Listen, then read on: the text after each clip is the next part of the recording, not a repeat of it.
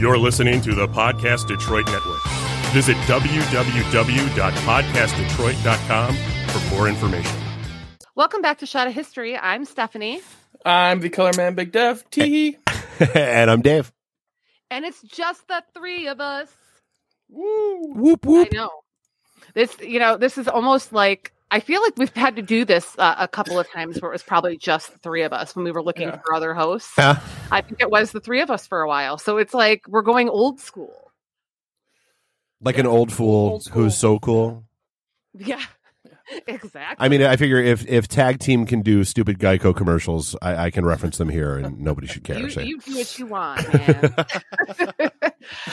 So today, Dave is going to be the historian. He's going to start the history of drinking in the United States, and will be to be continued because there's a lot, and we were only doing one episode of it today because we like to drink here in America. We really always have.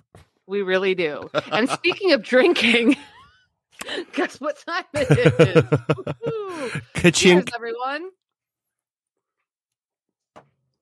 All right. So obviously, when we're talking about drinking in the Americas, there's a certain like delineation you have to make there. So we're going to talk about like when the explorers first came here and all that fun stuff.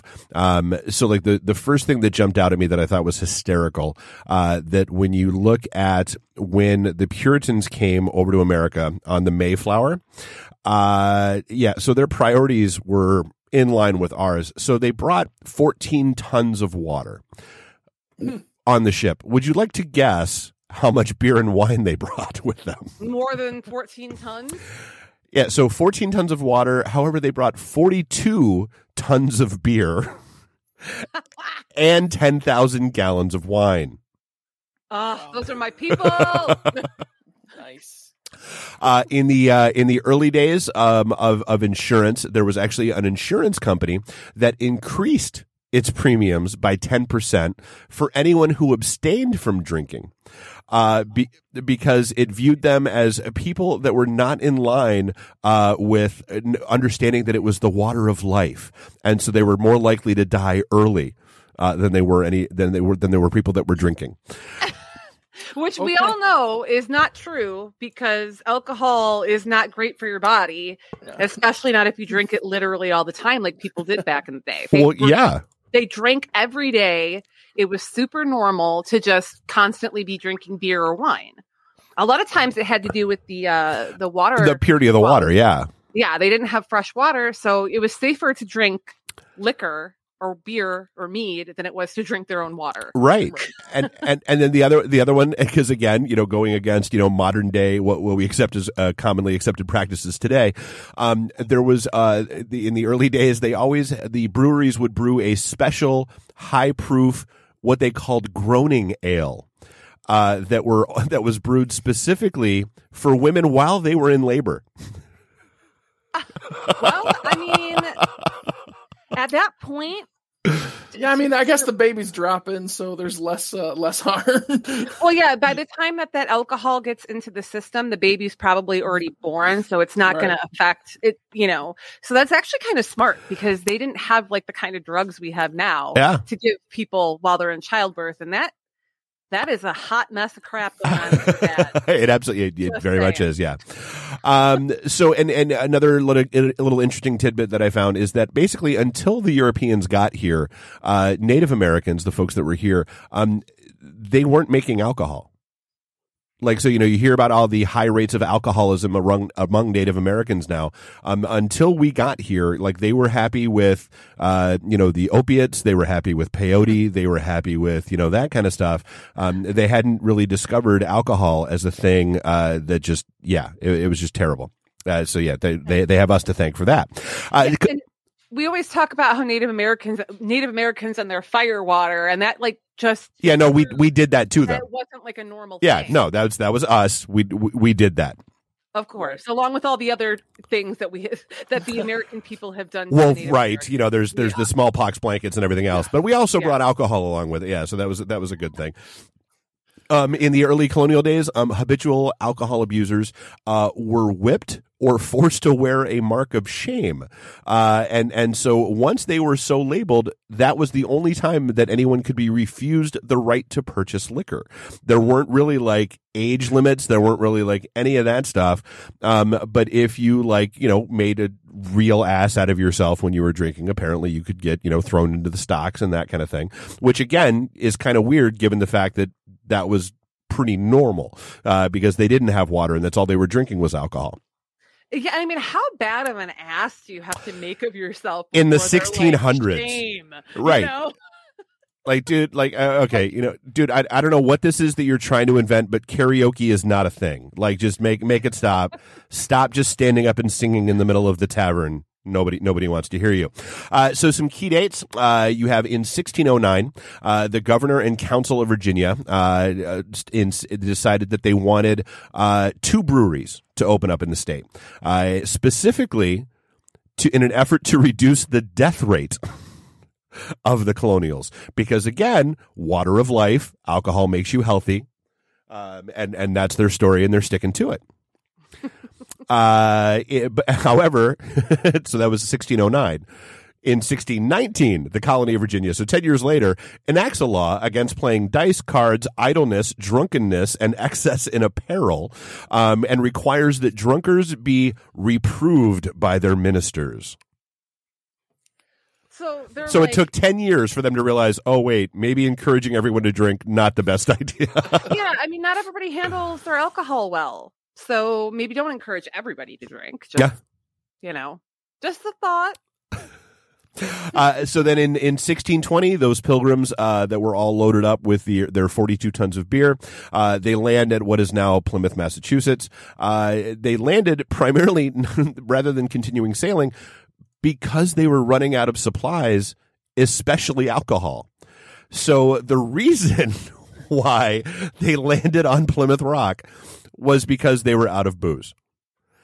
And so basically the guys that were piloting the ships, the captain of the ships, basically said, no, in order for us to make the return voyage back and to have enough alcohol for us to make the return voyage back, y'all are getting out here. Get off the goddamn boat. Right. I think that's a beautiful part of history that I'm mad that we never get heard of before. So the first vineyard is started in New Hampshire of all places.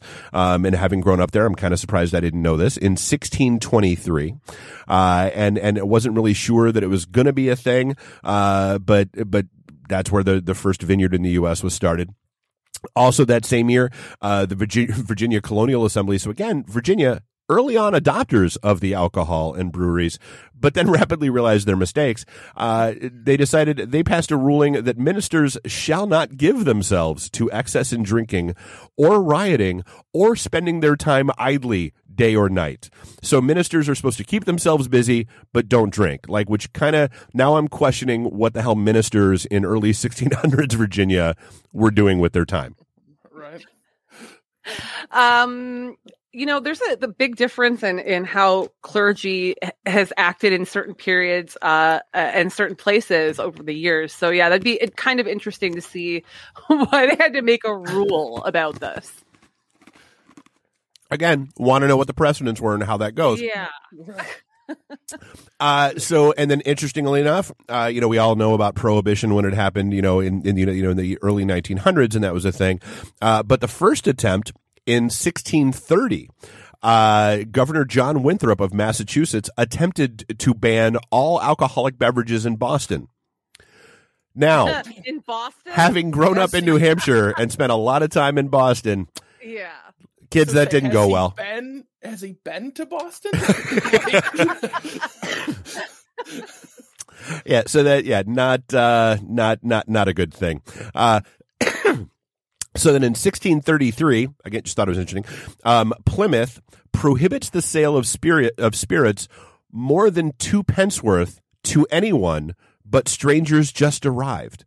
So you're not supposed to, apparently you're not supposed to give a lot of alcohol, or you're not supposed to sell alcohol to the people in the town. Right. But if it's somebody new that just shows up, load them up. Like let them buy whatever they want. Let them get as hammered as they want. But yeah. Well, and that's probably they're assuming that they're a traveler and that so they can sell as much as they want and make their money and not have to deal with the outcome. True. It would make sense. Yeah. Or trying to trick them to stay there long term, and then they're like, "Hey, this wasn't what I was promised." Right. I could buy 8 pints of ale last week, and yet this week I can only buy 2. Dicks. Exactly. It's a trap. So we've all heard about the Scarlet Letter. Also happening in 1633, Robert Cole, having been frequently punished for drunkenness over the course of the prior years, was ordered to wear a giant red D hung from his neck for a year. Apparently just so everybody knew he was a dick or drunk. Or a drunk dick. A drunk dick. Yeah. Because you'd have to be a drunk dick for them to have to give you that. Right, for a Scarlet Letter. Like who people. Yeah, like can you imagine like if anybody had to like imagine if we all had to wear warning labels? No. Like that would just be terrible. So in 1637 we have Massachusetts as a colony passes a law that mandates that the price of beer cannot be more than a penny per quart. Sweet. Like that's a lot. I mean, granted, I need inflation and all that stuff, but I mean, a penny for a quart of beer, I'm good.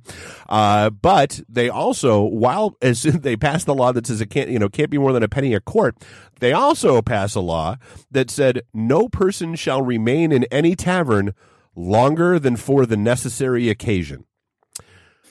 That's a law that seems like it has an enormous loophole built right into it. Yeah. Sometimes the occasion is just going to the tavern. Exactly. And so this is my plan for the whole night. This is my occasion. This is the occasion. It is what it is. The occasion is I'm about to get shit-faced. Jesus. In 1639, Harvard University, we're all, at least familiar with the name and the university that still exists to this day. The president of the college lost his job for failing to supply students with an adequate supply of beer. Well, then now teachers can't, or now people can't give students beer. Right. But back in the day, if you didn't give them enough beer, that got you fired. Yeah. Apparently that was a thing. And then in simpler times. Exactly. When teachers could get drunk with their students, who knew? Yeah. 1648, a good beer date. So they start cultivating hops in Virginia, which is actually where a lot of the national hop supply is even to this day. That's a thing. 1649, also back to Massachusetts. They seem to be very concerned. They want to make sure that every victualler, ordinary keeper, taverner, and innkeeper shall always be provided with good and wholesome beer for the entertainment of strangers who, for want thereof, are necessitated to much needless expense in wine. Moral of the story, you check into a hotel, you get free booze. Love it. If only that were the case now. Yeah. They didn't want you spending your money on booze. They wanted. I thought that was fascinating. That you check into a hotel, you get free alcohol. Life was good. Not fair. I know exactly. Yeah. Why of all the dumb shit that's carried forward into today's society, why couldn't that have been one of the things that goes? I know. Right. I'm mad. In 1672, again, still with the state of Massachusetts, they pass a law prohibiting the payment of wages in the form of alcohol. This resulted in a general labor strike. Well, do these people not know that they can just take the money and buy booze? I mean, maybe the exchange rate was better. Maybe you got more alcohol while you were working. Yeah. Wow. I didn't. You can pay people in booze. Who knew? In 1673, you have a Puritan minister who praises alcohol, who says that drink is in and of itself a creature of God and to be received with thankfulness. And again, hammers home the water of life message. And if you're not drinking, you're basically just a creature of Satan. So drink or you're trash. Drink too much, you get a red D on you, and we put you in, in stocks. Yeah. Yeah, like you got to. Apparently, there's a very fine line you have to walk with your alcohol consumption. See, yeah, I would have been in the stocks a lot, I think, because like I don't walk that line very well. Usually it's because by the time I'm past that line, it's like it happens so fast. It's too late. That it literally comes from nowhere. Like I'm fine. Right. I'm like, whoa, I'm really drunk. Fuck. Like I would have spent my whole time. Everything is fine, and I'm enjoying my necessary occasion in the tavern. Yeah. And then things went a step too far. And then that last drink just threw me from like 0 to 60. Like, what? And then they gave me that groaning ale stuff, and God, who knew that was going to be that strong? And then in 1675, we have Massachusetts establishes the office of the tithing man, who is basically that job. The entire essence of being was to report alcohol violations in homes. So not just the alcohol violations, because now we're starting to see the dark side of puritanical or Puritanism come into play. And now they want to start making sure you're not drinking too much at home, as well as not drinking too much out and about. In 1680, we have William Penn, obviously, who goes on to found Pennsylvania as a state or as a colony, opens his first commercial brewery in what is now Philadelphia. And then in And then Philadelphia happened. And then Philadelphia. Yeah, exactly. Yeah. Philadelphia, Boston, Ireland. Yeah, we have. And then in 1693, you have a minister, again, in Massachusetts, who starts blaming the growing lack of religion in general society on alcohol. But no, because they definitely believe in like spirits, maybe not the Holy Spirit, but right. They believe in those spirits. Yeah, that was corny. I know. Yeah. So we're at about the 18-minute mark. I could hop into the 1700s, or do you want to break it there and we'll carry on next time? Why don't we break it there? I think that's a good place. Yeah. Okay. It's a good solid break. So there's drinking up through the 1600s in what is now the United States. So much information. And now it's time to pop out the plugs. So Podcast Detroit, all the things. Obviously, we are still running shows remotely. I mean, we're all about the three of us are sitting in all of our respective homes, doing things nice and safe. However, we do also have our studios open. Check us out, start something up, have some fun. Source Point Press, Deepwater Games, N3 Art, Oxide Media, all that fun shit that I'm associated with, and check out some podcasts on Podcast Detroit because we love all of our podcast brethren, and as always, most of them. Yeah. Most of them.